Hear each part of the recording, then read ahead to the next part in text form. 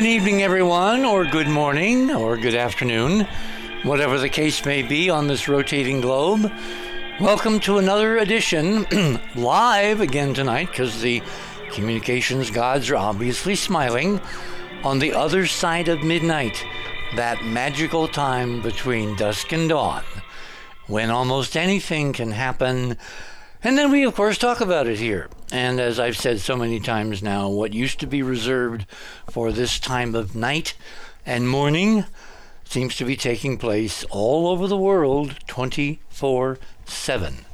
I'm really intrigued. There are many network people, remember I used to work for one of them, who sign off these days saying, "Thank you for staying with us in these extraordinary times." It's like they've even kind of noticed that we're living in extraordinary times. And that's kind of like what we're going to talk about this morning, because the extraordinary times include a very ancient ritual which was carried out a couple weeks ago, which is the coronation of King Charles III, i.e.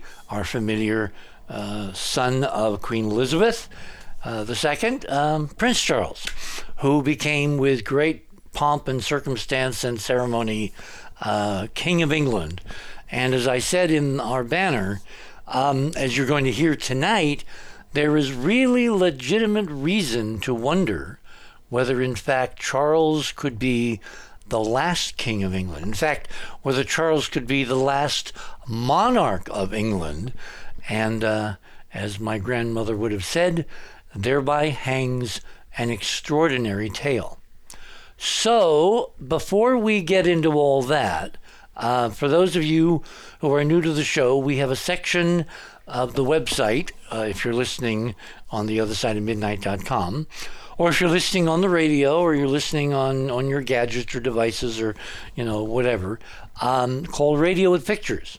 So let me tell you how to get to it, because we have visuals, we have stories, we have connective tissue, we have background reference material. You don't have to look at it in real time. You can wait until the archive or the replay, or when you maybe want to listen to the show again. But we do have background material so that you can kind of go beyond the 3 hours that we spend with you on Saturdays and Sunday nights. Item number one, probably the biggest crisis that we face, and I don't want to kind of leave the show with crises, but in this case we kind of have to, is something which I think, because it involves finances and money and banks and debt and accountants and economists, most people's eyes just kind of glaze over when the subject of finances comes up, except, of course, if it's their own. We're talking this several weeks now, from now basically through June 1st, about something called the debt ceiling. Now, given that the Speaker of the House and the President of the United States are not in sync on this, even tonight, the President, according to the story, which is item number one, you go to you click on tonight's show banner, which is all about King Charles, very regal-looking photograph there of the King. You click on that, that will take you to the guest page, and then under the guest page it says to listen to the show, and then under that it says guest page and my name under a section called Fast Links. Click on my name. That will take you to my section of Radio with Pictures. Item number one, this is a story out of NBC, which basically says that the conversations over the debt ceiling are going to resume tomorrow. The President will be back in town from his G7 meeting in Japan, in, of all places, Hiroshima. And he and the Speaker of the House are going to get together and discuss this very misunderstood concept of the debt ceiling. It has nothing to do with future monies or future stuff. It's about paying your debts. And we might, because it's going to come to a head next weekend, we might actually be doing a show on this. I will inform everyone, and you just keep looking at the website, and you will see banners and promos and all that to that effect if we, in fact, get the right people to come together to do that kind of show. The reason falls under the aegis of extraordinary times is because in 250 years, give or take, the United States has never defaulted on its debt. And the Republicans in the House of Representatives seem adamant this time, at least a minority, to have us fall over the cliff. No one, nowhere that I have seen, is described in any detail the absolutely catastrophic global events which would ensue if the United States of America decided formally through congressional inaction not to pay its debts. It would be the equivalent, as I alluded to last night, of detonating a tactical nuclear weapon in Washington, D.C., because you might think if you're in California that destroying Washington would have no effect on your life. You would be wrong. And I'm hoping, really hoping, that someone somewhere will put together the right set of information and lay out to the American people, both Republicans and Democrats, exactly why we cannot be allowed to default on the debt of the United States, given that the dollar is the reserve currency of the world.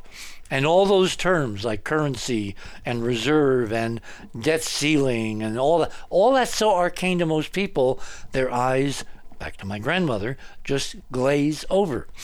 This is equivalent to a limited nuclear war if it were to take place. So it cannot be allowed to take place. How this administration is going to avoid the catastrophic pitfall of not paying the debts of the United States per the 14th Amendment, the debt and credit of the United States shall not be questioned. That is going to be potentially a topic for next Saturday and or Sunday. I haven't decided yet, because part of that depends on people's availability and time. And anyway, we need to keep an eye on this, because if you want to transform Earth into a science fiction post-apocalyptic world without firing a shot, this is the quickest way to do it. Which, of course, kind of raises my conspiratorial bump, wondering if someone, in fact, wants us to do this unthinkable thing, which will plunge the planet into such heartache and such catastrophe at so many different levels of society and so many different nations and world organizations and order and the way things normally are supposed to run, that it's maybe the reason why no one's really explained it is because it's almost unexplainable. It's so awful. It's so catastrophic. So, moving on. Tonight we're going to talk about monarchy, not just the monarchy of Great Britain, but I found a remarkable piece on Pocket called "It's Not Just Britain Where Monarchy Survives." This is a list, item number 2, of all of the places on Earth currently still performing a monarchical, let me say that again, monarchical, say that quickly with 3 whiskeys, a monarchical form of government, i.e. not a republic, not a democracy, but someone in charge who has family and hereditary ties to being in charge. Now, is that any way to pick leadership? Well, of course not. But history has shown that over 99.99% of known human history, monarchies, kingdoms, autocrats, dictators, tyrants, whatever you want to call them, they have been the norm. Remember, we're the great experiment. And we're kind of, hanging 10 over the edge of the board here. And the one real test is going to be this coming deadline, within a day or so of June 1st, when we must pay our debts, or horrible, and I really mean horrible, things will happen to everyone, not just the elites, not just the elected leadership, not just people, sitting in state houses or sitting in the Congress, but everyone, from dog catchers to airline pilots to doctors, housewives, kids going to school, and most important, everyone receiving a check for Social Security.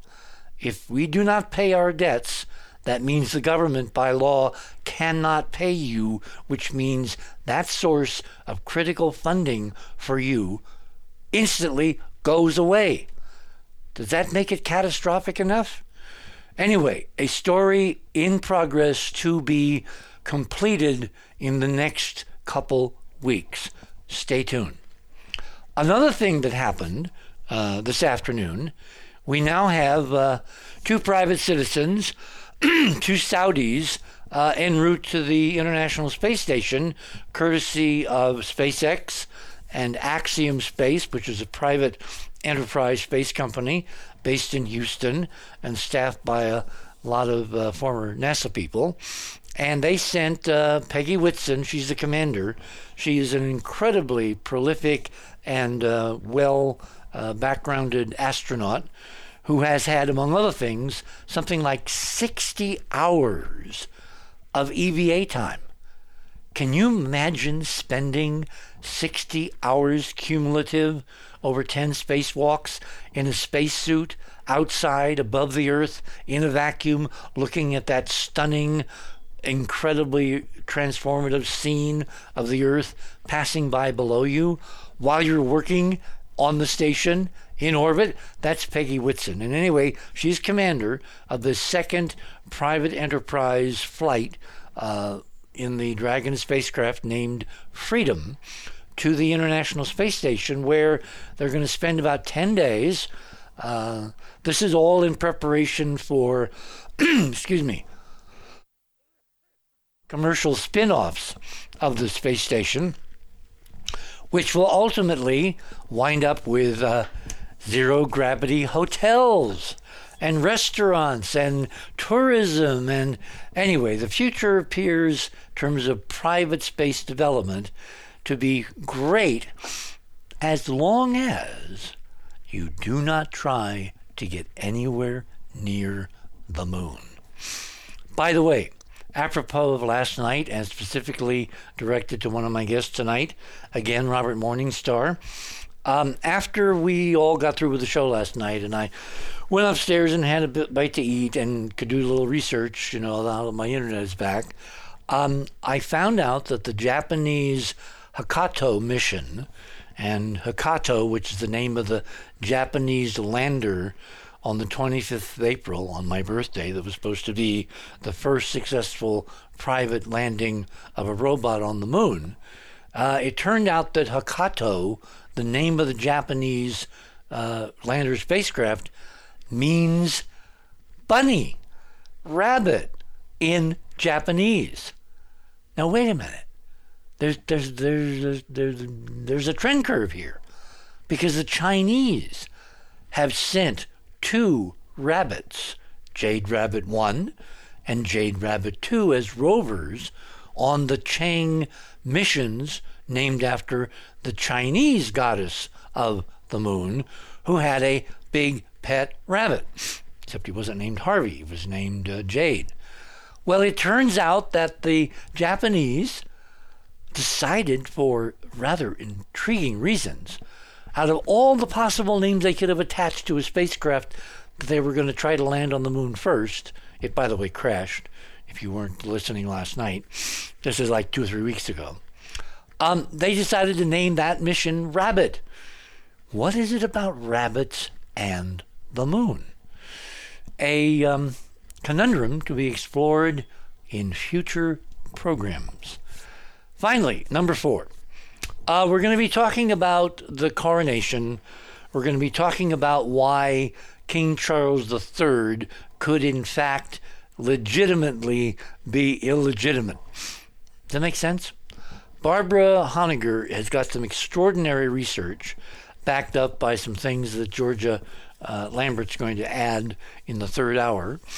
And there will be plenty of commentary and discussion and back and forth among the other panelists we have tonight regarding the legitimacy of the swearing in or the coronation, to use a more monarchical term, of the third Charles of England, because it looks like, from all evidence we can ascertain, and Barbara will go into great detail, that the literal foundation on which the royalty and the reign of King Charles III will rest is a fake.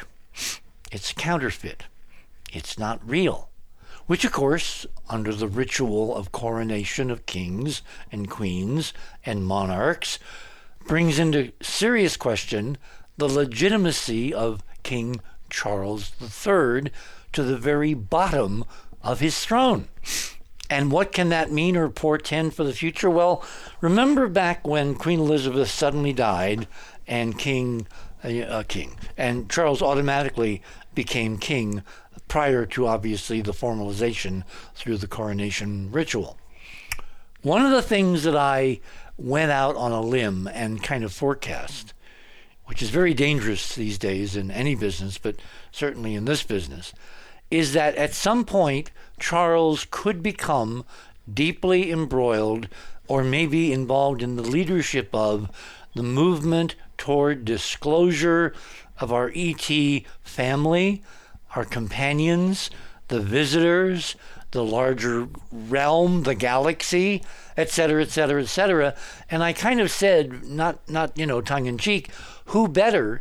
Because, of course, the very concept of monarchy, of an authoritarian ruler who rules by the divine rights of the gods upstairs, is the idea way back in Sumerian literature times, Gilgamesh et al., that kingship was lowered from heaven. So who better to intercede with heaven, i.e. extraterrestrials, on behalf of the human family than someone who is heading a leading monarchy on planet Earth tonight?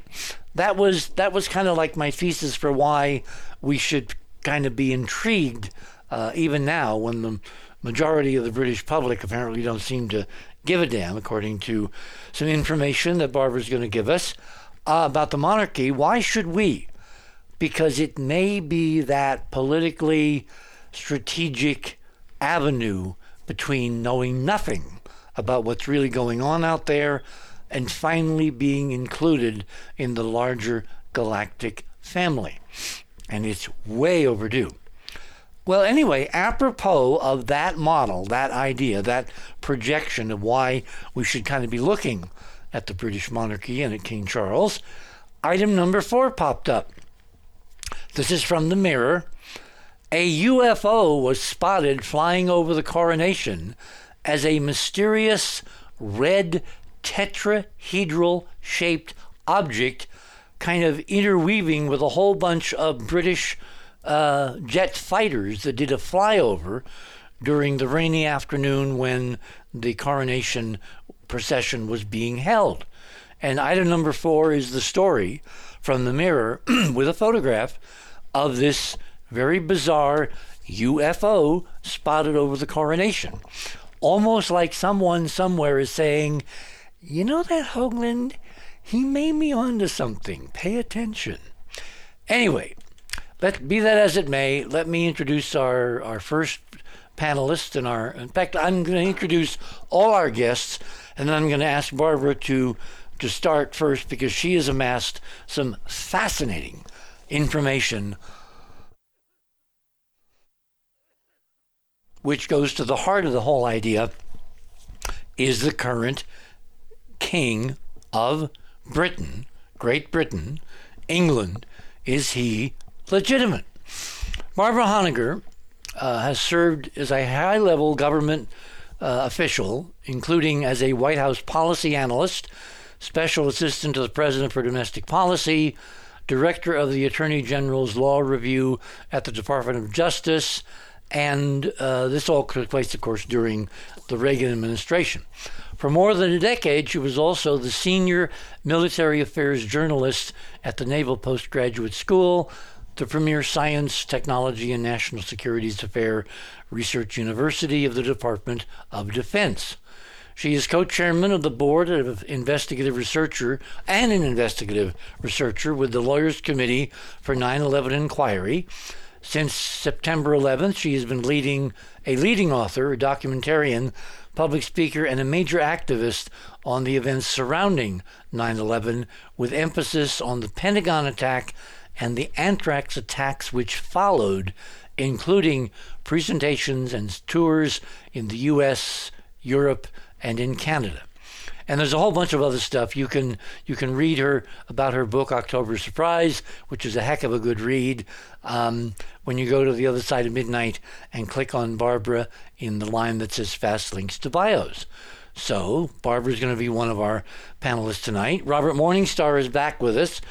Robert is a civilian intelligence analyst, an investigative journalist, has a degree in psychotherapy, and currently lives and works in New York City. And the rest of his background is, he's an expert in Chinese culture, history, martial arts. He's a licensed pilot. He runs his own radio show. He's publisher, editor of the UFO Spotlight and UFO Digest. In other words, he's one of those folks I love. A generalist. Let's see, who else is with us? Well, we've got Maria Wheatley. Maria is a second-generation dowser from England. She's live with us tonight, early morning her time. She was taught by European master dowsers, her late father, in Chinese geomance. Maria is a leading authority on geodetic earth energies, ley lines, and stone circles, and she's an accomplished author of many books on sacred sites and dowsing, and there's a new one just out. She just got back from Egypt, and Egypt is connected, bizarrely, to the story of the possible illegitimacy of King Charles III, so obviously that's why she is here. Let's see, who am I missing? I'm missing Ruggiero, but he's not going to be with us. And Georgia Lambert won't be with us until the third hour. So without further ado, let me welcome Barbara to the other side of midnight. And where are you taking us tonight? Can you hear me okay, Richard? We hear you fine. Bye. Okay. Well, the first thing I want to say is I'm just really excited this program is finally happening with all of the technical details, because I was afraid Charles would die. and William would be crowned king before it happened. So I'm delighted that it's finally happening, because it really is important, isn't it? New Mexico is gorgeous, but I'm telling you folks, it's a third world country in terms of infrastructure. And that's probably going to change because of the almost $2 trillion infrastructure bill that was passed, several months ago. But change is minuscule here in the land of enchantment tonight. So I'm thankful that we're on the air. Everything is working, and we're dying. I'm dying to hear what you got for us. Well, one other comment to what you just said, and then I'll get into it, because it's fascinating history that directly affects the United States as well as Great Britain and the British Commonwealth. But the other comment, just bouncing off what you just said, is, well, if we don't raise the debt ceiling, I think not just New Mexico is going to be a third world country. Exactly. I think the whole country would be a third world country. Just for the record, I don't believe that they will allow that to happen. Well, I think that Biden is adamant he's going with the 14th Amendment, despite all the careful circumlocution around it. And then it's basically up to the courts. And I cannot imagine the Supreme Court basically, detonating a tactical nuclear war around the world because of some misreading of the Constitution. It's in plain language. Shall not be questioned, period. You cannot give someone two contradictory statements and insist that they follow both. They have to make a choice. The president has to make a choice. Either he fulfills all the other laws that Congress passes, or he fulfills this one and trashes all the other laws. To me, it seems like a very simple legal choice. Well, if he does go that route and doesn't do a final negotiation by June 1st, and it goes to the Supreme Court. He could take it to the Supreme Court on an emergency basis. It would be hard for me to imagine that this court, at least 6 of whom, the justices, call themselves originalists yes, textualists. It is clear in the clear language of the Constitution that shall not happen. Well, the thing I think is going to happen is that Biden is going to invoke the 14th. And then, of course, the Republicans, the weird out there minority that would want to kill the country, obviously, they're going to object. And then what will happen is the court will have to step in with a stay, which says the U.S. can continue to pay its debts while the court mulls this conundrum. And then after a decent interval, they're going to come down in favor of the 14th Amendment. There's no other legal route that I can see. But that stay is critical because it means there will be no interregnum where no one gets paid while the court tries to sort this out. Right. Well, the Secretary of the Treasury, Janet Yellen, has stated that if June 1st comes and there isn't an agreement, that it's not that all debts won't be paid, but the Treasury and herself in particular, they're going to choose which debts to pay. Yeah, which means under the Constitution, the president has to decide to obey this law from Congress, but not that law. And this appropriation, and there's no line item veto anywhere in the Constitution. In fact, it's been ruled against, I think, at least twice by the court. Yeah, no, there's no line item veto. Many presidents, especially Republican presidents, have tried to get it, but Congress won't give it to them. Congress is rightly jealous of its power when it decides to. So anyway, to get into this fascinating history. Well, let's start with this. What got you, a solid American citizen, member of the Washington establishment back then, a player in the whole Reagan transformative, administrations, what got you interested in the arcane history of the British monarchy? Well, I was actually going to start with the answer to that question. So that was great timing. So believe it or not, I started on this whole quest. And we got about a minute before the break. Oh.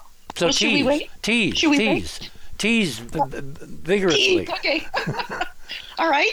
It all started when my husband, my late husband, Dr. Richard St. Clair Murray, received a box of documents from his father that had belonged to his grandfather, who was a British Army captain.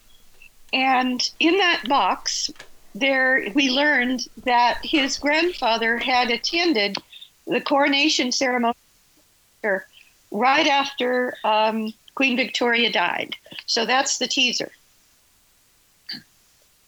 Okay. All right, we can kind of hold it there.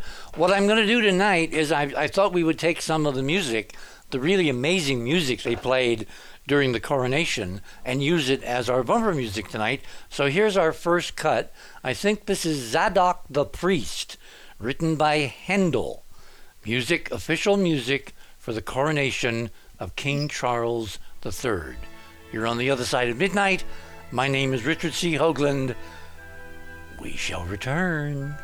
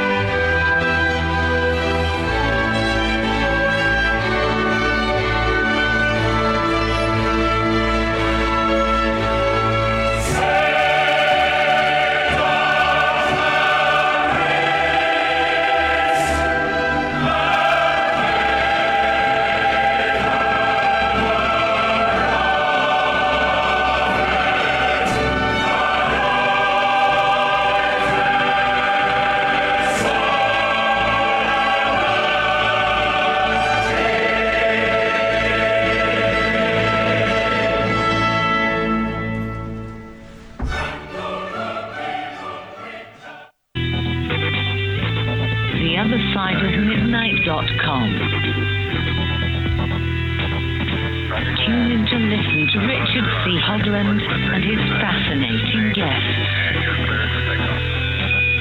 Join Club 19.5 to get access to exclusive member benefits. Listen to past episodes anytime on any device. Search the archives of over 180 episodes. Membership costs $9.95 a month, 33 cents a day. Support the broadcast that provide you with the most interesting conversation available. Talk radio at the cutting edge of science and thought.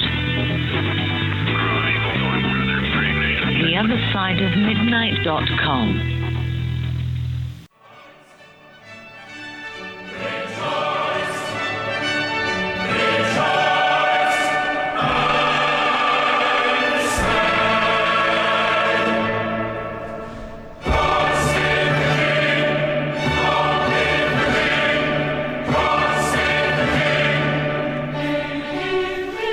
And welcome back, everyone, on this Sunday night, May 21st. Everyone, I want you to realize, because Robert did me a great favor last night in doing the mathematics live on the air, tonight is the 62nd anniversary, literally, to the night, since President John F. Kennedy set Americans and the United States and Apollo on its inevitable, history-changing course to the surface of the moon. 62 years ago, May 21st, tonight.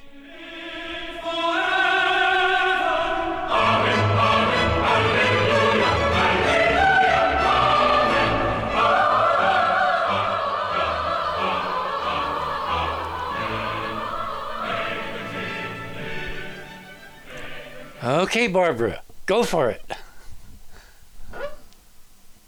Barbara? Okay, that's great introduction music. That was the music, Zadok the priest, that was played during the anointing of King Charles, which is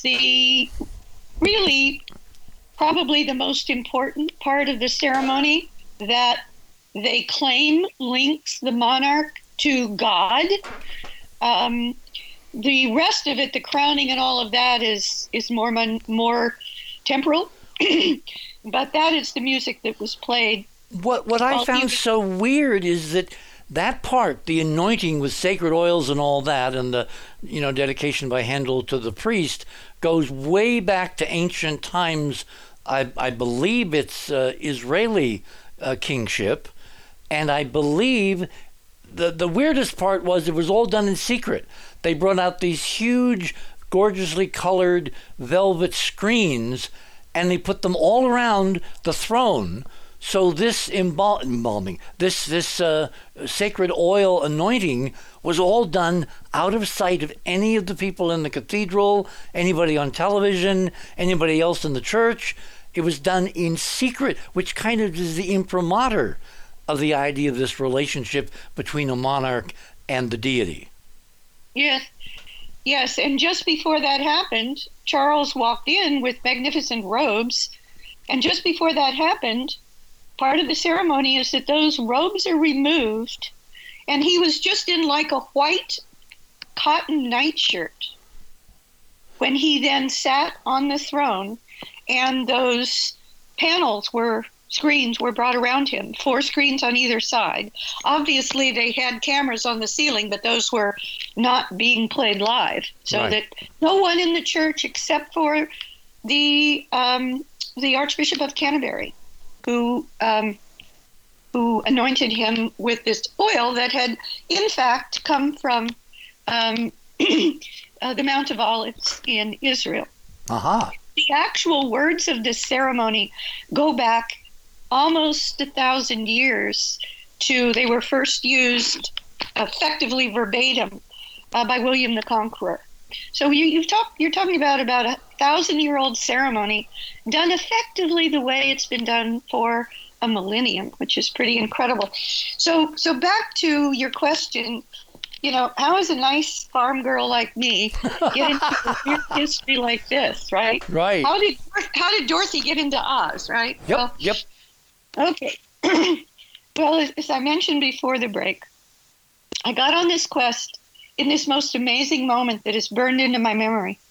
So if reincarnation is real, I'm sure that I'll remember this through all my future lifetimes.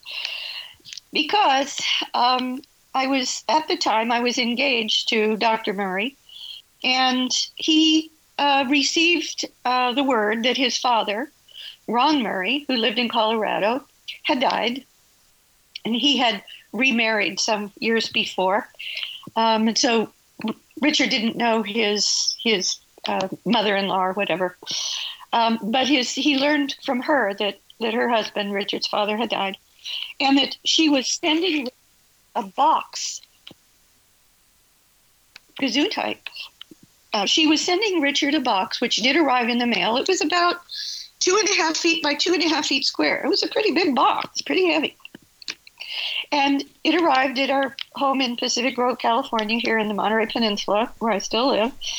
And in the box, she had told Richard by phone or letter in advance that there were going to be all the documents she could find that pertained to both his father and his father's father, Richard's grandfather. So this box came.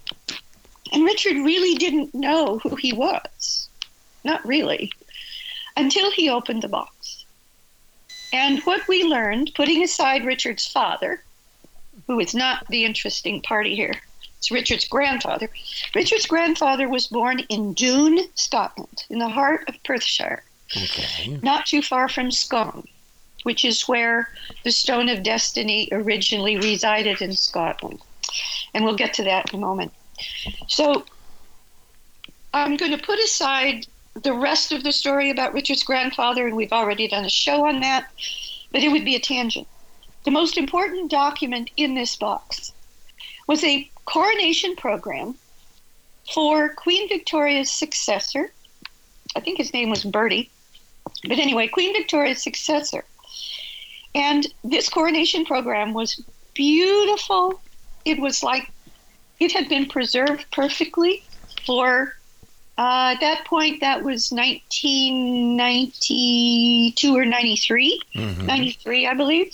So it had been preserved for almost 100 years in its original pristine format. And it was like, if you can imagine, an 8.5 by 11 folded over vertically on heavy stock, white stock, and the front of it explained, of course, what it was, that it was the coronation program of Queen Victoria's successor. And when you opened it up so that it was with a vertical fold in the middle, it was a just very vertical, narrow, two sheets together. And the very first paragraph in the upper left-hand corner with this beautiful illuminated first letter, it said in words that the authority and legitimacy of the king, in other words, the monarch, you can be a queen, but the authority and legitimacy of the monarch who is about to be crowned in this ceremony comes from the stone in the chair. And I did a double take because I'd been told. You mean the stone under the throne that he will or she will sit in when they're being coronated? Correct. And we're going to see a photograph of that in just a moment when we go to my items. But the coronation program got me on this path because I did an incredible double take. I handed it to Richard. I said, am I reading this right? And then he did a double take. And because we are told that the monarchs achieved their authority by the bloodline, right? Right. And by the who went before them in this line that goes back to God knows who, that it has to do with the family line, the royal family bloodline. Said nothing about that. Zero, zilch. Has to do wait, which means any commoner who somehow could get coronated on that stone would be automatically, under this quote law, king. No. No? And I needed to slightly correct your opener on that. All right. There's a fundamental difference between the monarch or the king or queen of England and of the British and of Great Britain. Okay, Great Britain means England plus Scotland, most fundamentally, but also Wales and also Northern Ireland. Okay, and then in addition to that, there are the Commonwealth countries. Right. 50 or so, something like that. Canada, New Zealand, and a bunch of small ones. Okay. Australia. Australia. No. That's not a small one at all.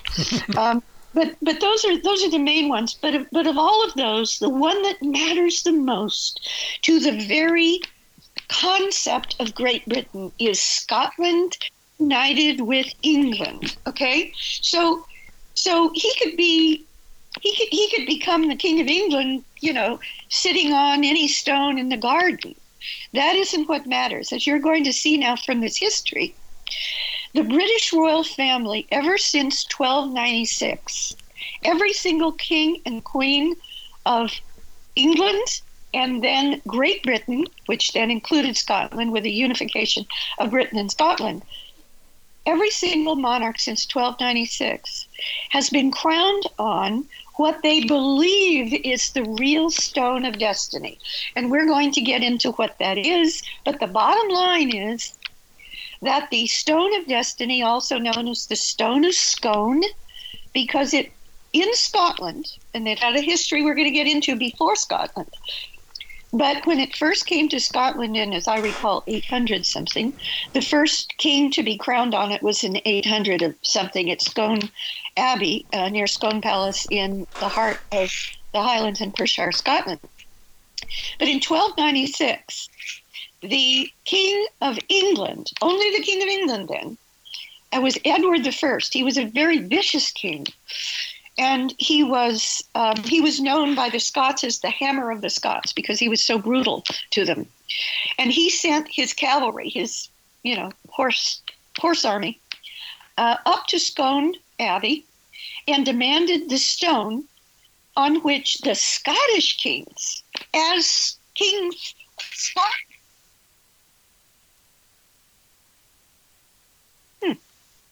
a little bit early. Go ahead. So in 1296, the King of England sent his army up to basically steal the Stone of Destiny on which Scottish kings had been crowned for many hundreds of years prior to that, at least 400 years. And the reason he wanted it was basically it would be like, an army from Spain going into England and going into the Tower of London and taking the crown jewels. It takes the symbols of authority away from the existing rulers and sticks it to the Scots. So that's what Edward I did in 1296. However, and here's what's important, and everybody in Scotland knows this, and it's also part of the Scottish history, official history, that in 1296, the Bishop of Scone, where all of these Scottish kings have been crowned on this stone, and we're going to get into why that stone was so important to crown the Scottish kings on them in a moment. But the Bishop of Scone learned that the cavalry of Edward I was coming, and he switched the stone. He took the real Stone of Destiny, which has this history way before the Scots, as we will see, going all the way back to ancient Egypt, to the time almost certainly of Akhenaten, Nefertiti, and their crown princess, Meritaten, who became known as Scota, after whom Scotland to this day is named. The word Scotland comes from an ancient queen, first crown princess, and then queen of ancient Egypt. Okay, so in 1296, the Bishop of Scone switched the stones and gave a fake stone, but, led the cavalry to believe that it was the real thing. The cavalry took it back to Edward I, who had the coronation chair that Charles was crowned on the 9th of May, That's the very chair. It's called St. Edward's chair. And that chair was made, it's made of oak wood, and it was made in 1296, 1297 for a single purpose, to house that stone, which is directly under the seat, and was directly under the seat of the coronation chair for every single coronation from Edward II, who was the son of Edward I, after Edward I died, from Edward II all the way through Charles. That chair, St. Edward's chair, with the stone that they think is the real stone of destiny, right under the seat. There's a special compartment that it perfectly fits in, that every single monarch has been crowned on that stone on the claim that their authority and legitimacy resides from the stone. And that is the authority and legitimacy of the monarch of Great Britain, as opposed to just the king or queen of England. Okay. All right. So now So this is a distinction with a difference. Yes, it's a very important difference. Thank you. We're talking about Great Britain. And many people will remember, I believe it was in 2014, not that long ago, about 9 years ago, going on a decade, the Scottish citizens, the Scottish voters, voted on an independence referendum. And it didn't win. It only got about 45 to 55%. It didn't win, but they want to be independent. And especially since Brexit, Scotland voted 65% to stay with the EU. And they're very, very upset that Brexit happens. So when Brexit happens, which was dictated from London, from Westminster actually, where the Parliament is also, where the coronations and the Parliament are, since Brexit was dictated from London, the Scots have more and more wanted to become independent, and at some point there will be another referendum.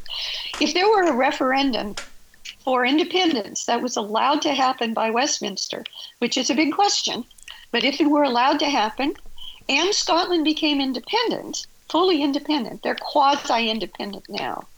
They've, ever since Robert the Bruce defeated Edward II at Bannockburn, Edward I's son, I think that was 1314 in Scotland, at Bannockburn, Scotland, a major battle. Scottish law and Parliament have been independent of England, but they're not wholly independent of England. The Scots want to be fully independent. Okay, so the most important thing to know here is that the real stone never went down to be in the chair in Westminster.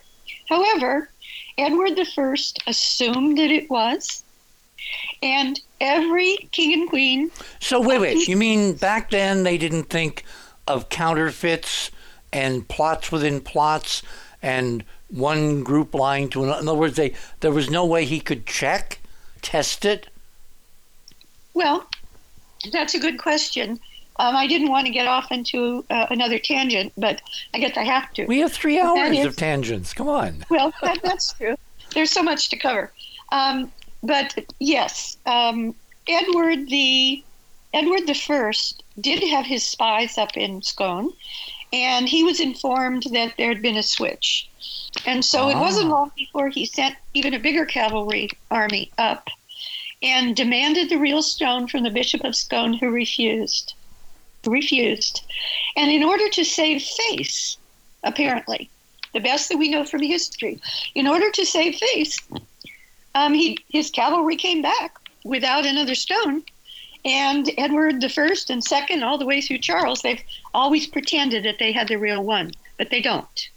And they haven't since 1296. So how many in the in-crowd, if this is the legitimacy of the monarchy for Great Britain, right? Why hasn't anybody, like in Scotland, blown the whistle and said, "Hey, they have. I could. But that would delegitimize the whole idea of the concept of Great Britain. No, of course. Some of the leaders, in fact, the head of the Scottish National Party, Alex Salmond, who was head of the Scottish National Party 2 first ministers ago, before Nicola Sturgeon and before the current one, He came out, in the Scotsman, or one of the major papers in Edinburgh, saying precisely that. And I've actually got in one of my items an article that was published in one of the major papers in England or Scotland or both, just before the coronation, saying precisely that. That it's not a legitimate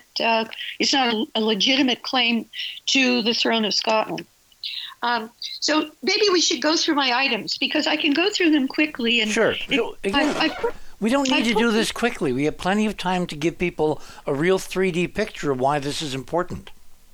Yeah, I know. I hate to take up too much time with other guests on the show, but I'll yeah, but the other guests are going to be commenting mostly on what you've unearthed, and that's okay. All right. Okay.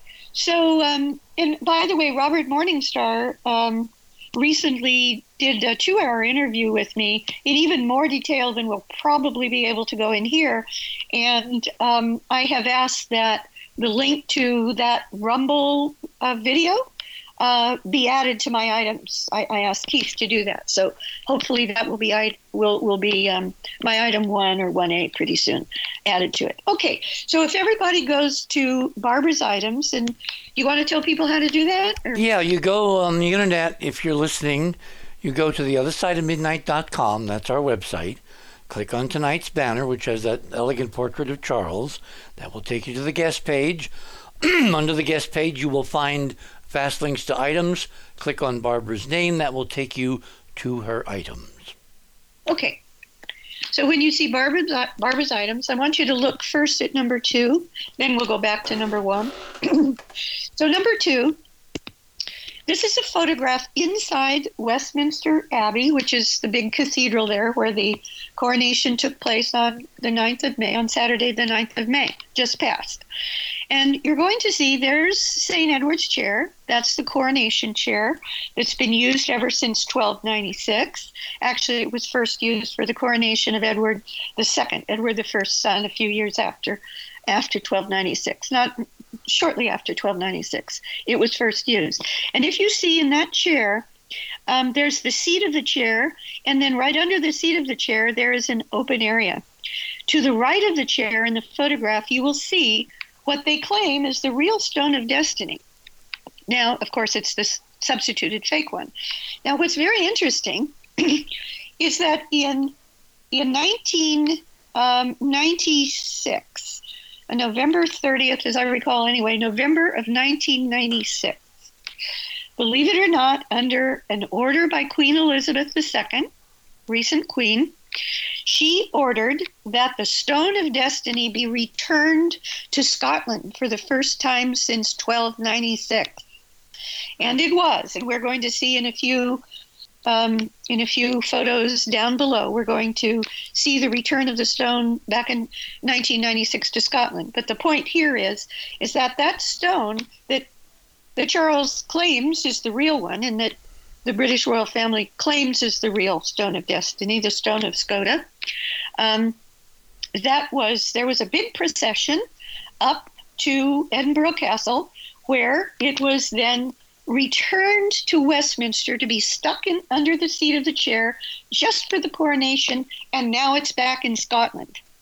So there was a treaty that was made between the Scottish National Party and the Scots in general and the Crown back before 1996, that the Queen would allow the stone to be permanently back in Scotland as long as the Scots agreed, and they did at that time, that whenever there was a coronation, that the stone would be temporarily returned to Westminster to be stuck under the seat of St. Edward's chair and then sent back to Scotland, which it has been. Okay, so you can see that stone there waiting to be put in the chair for the coronation. All right, so now go up to my 1A, and you're seeing part of the ceremony of the return of the stone from Scotland back to Westminster Abbey, Westminster Cathedral.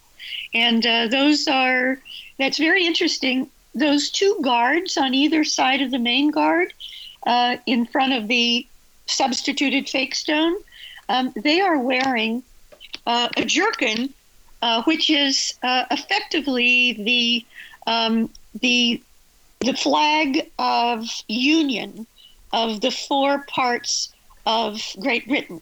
And those four parts are England, Scotland, Wales, and Northern Ireland.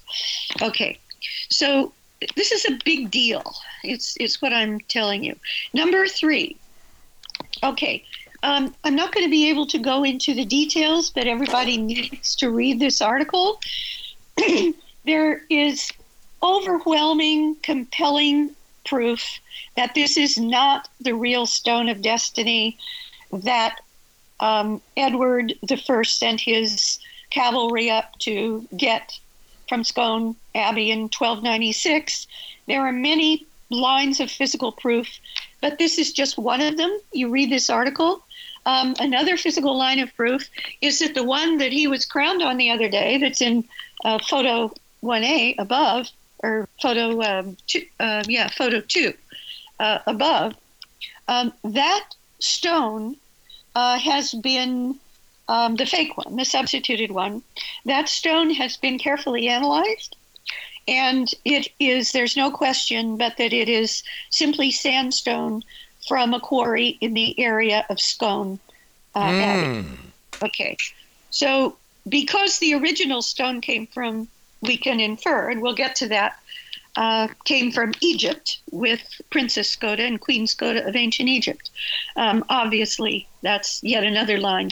But amazingly, number 3 is that back in a number of years ago, in a peat bog, and the amazing thing is that peat can preserve wood. That kind of surprised me. But anyway, there was and it can preserve bodies. And bodies, yes, right.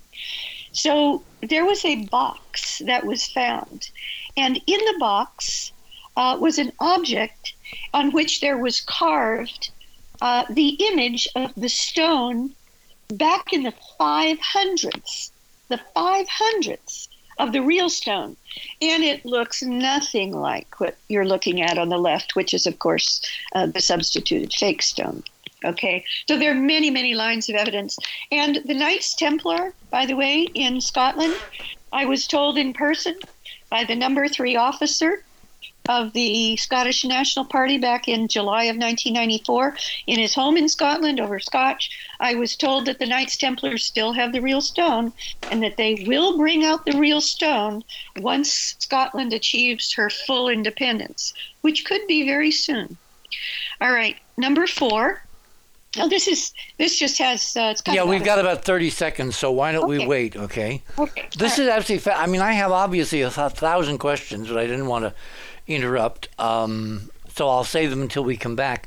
This is absolutely fascinating. Barbara's leading us through the foundation background for the legitimacy of the current monarch of the British Empire, the concept of Great Britain, apart from the concept of the King of England. You're on the other side of midnight.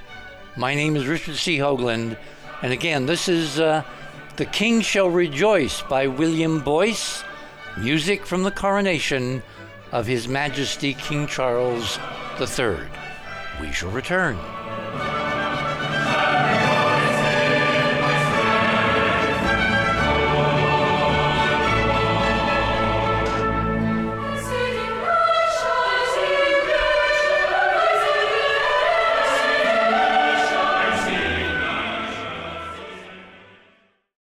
Thanks for listening to this exciting first hour. Now, the second and third hour of the show is available to Club 19.5 members only.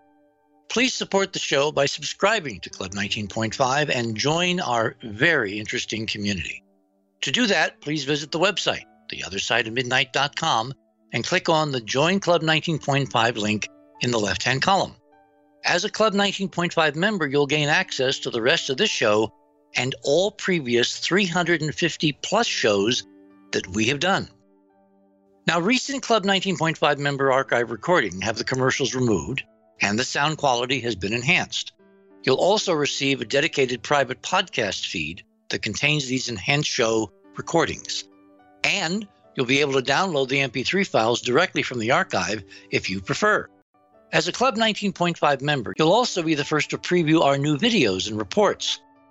We'll be adding exclusive new features to Club 19.5 as we go forward, and boy, have we got some amazing things to tell you about in the coming weeks. So please support the show and don't miss all the exciting new things we have planned. I want to thank all our Club 19.5 members because without your guys' support, this show would not be on the air. Please help us continue growing the show by subscribing to Club 19.5 today. And when I say we really need you, we really need you. Over and out.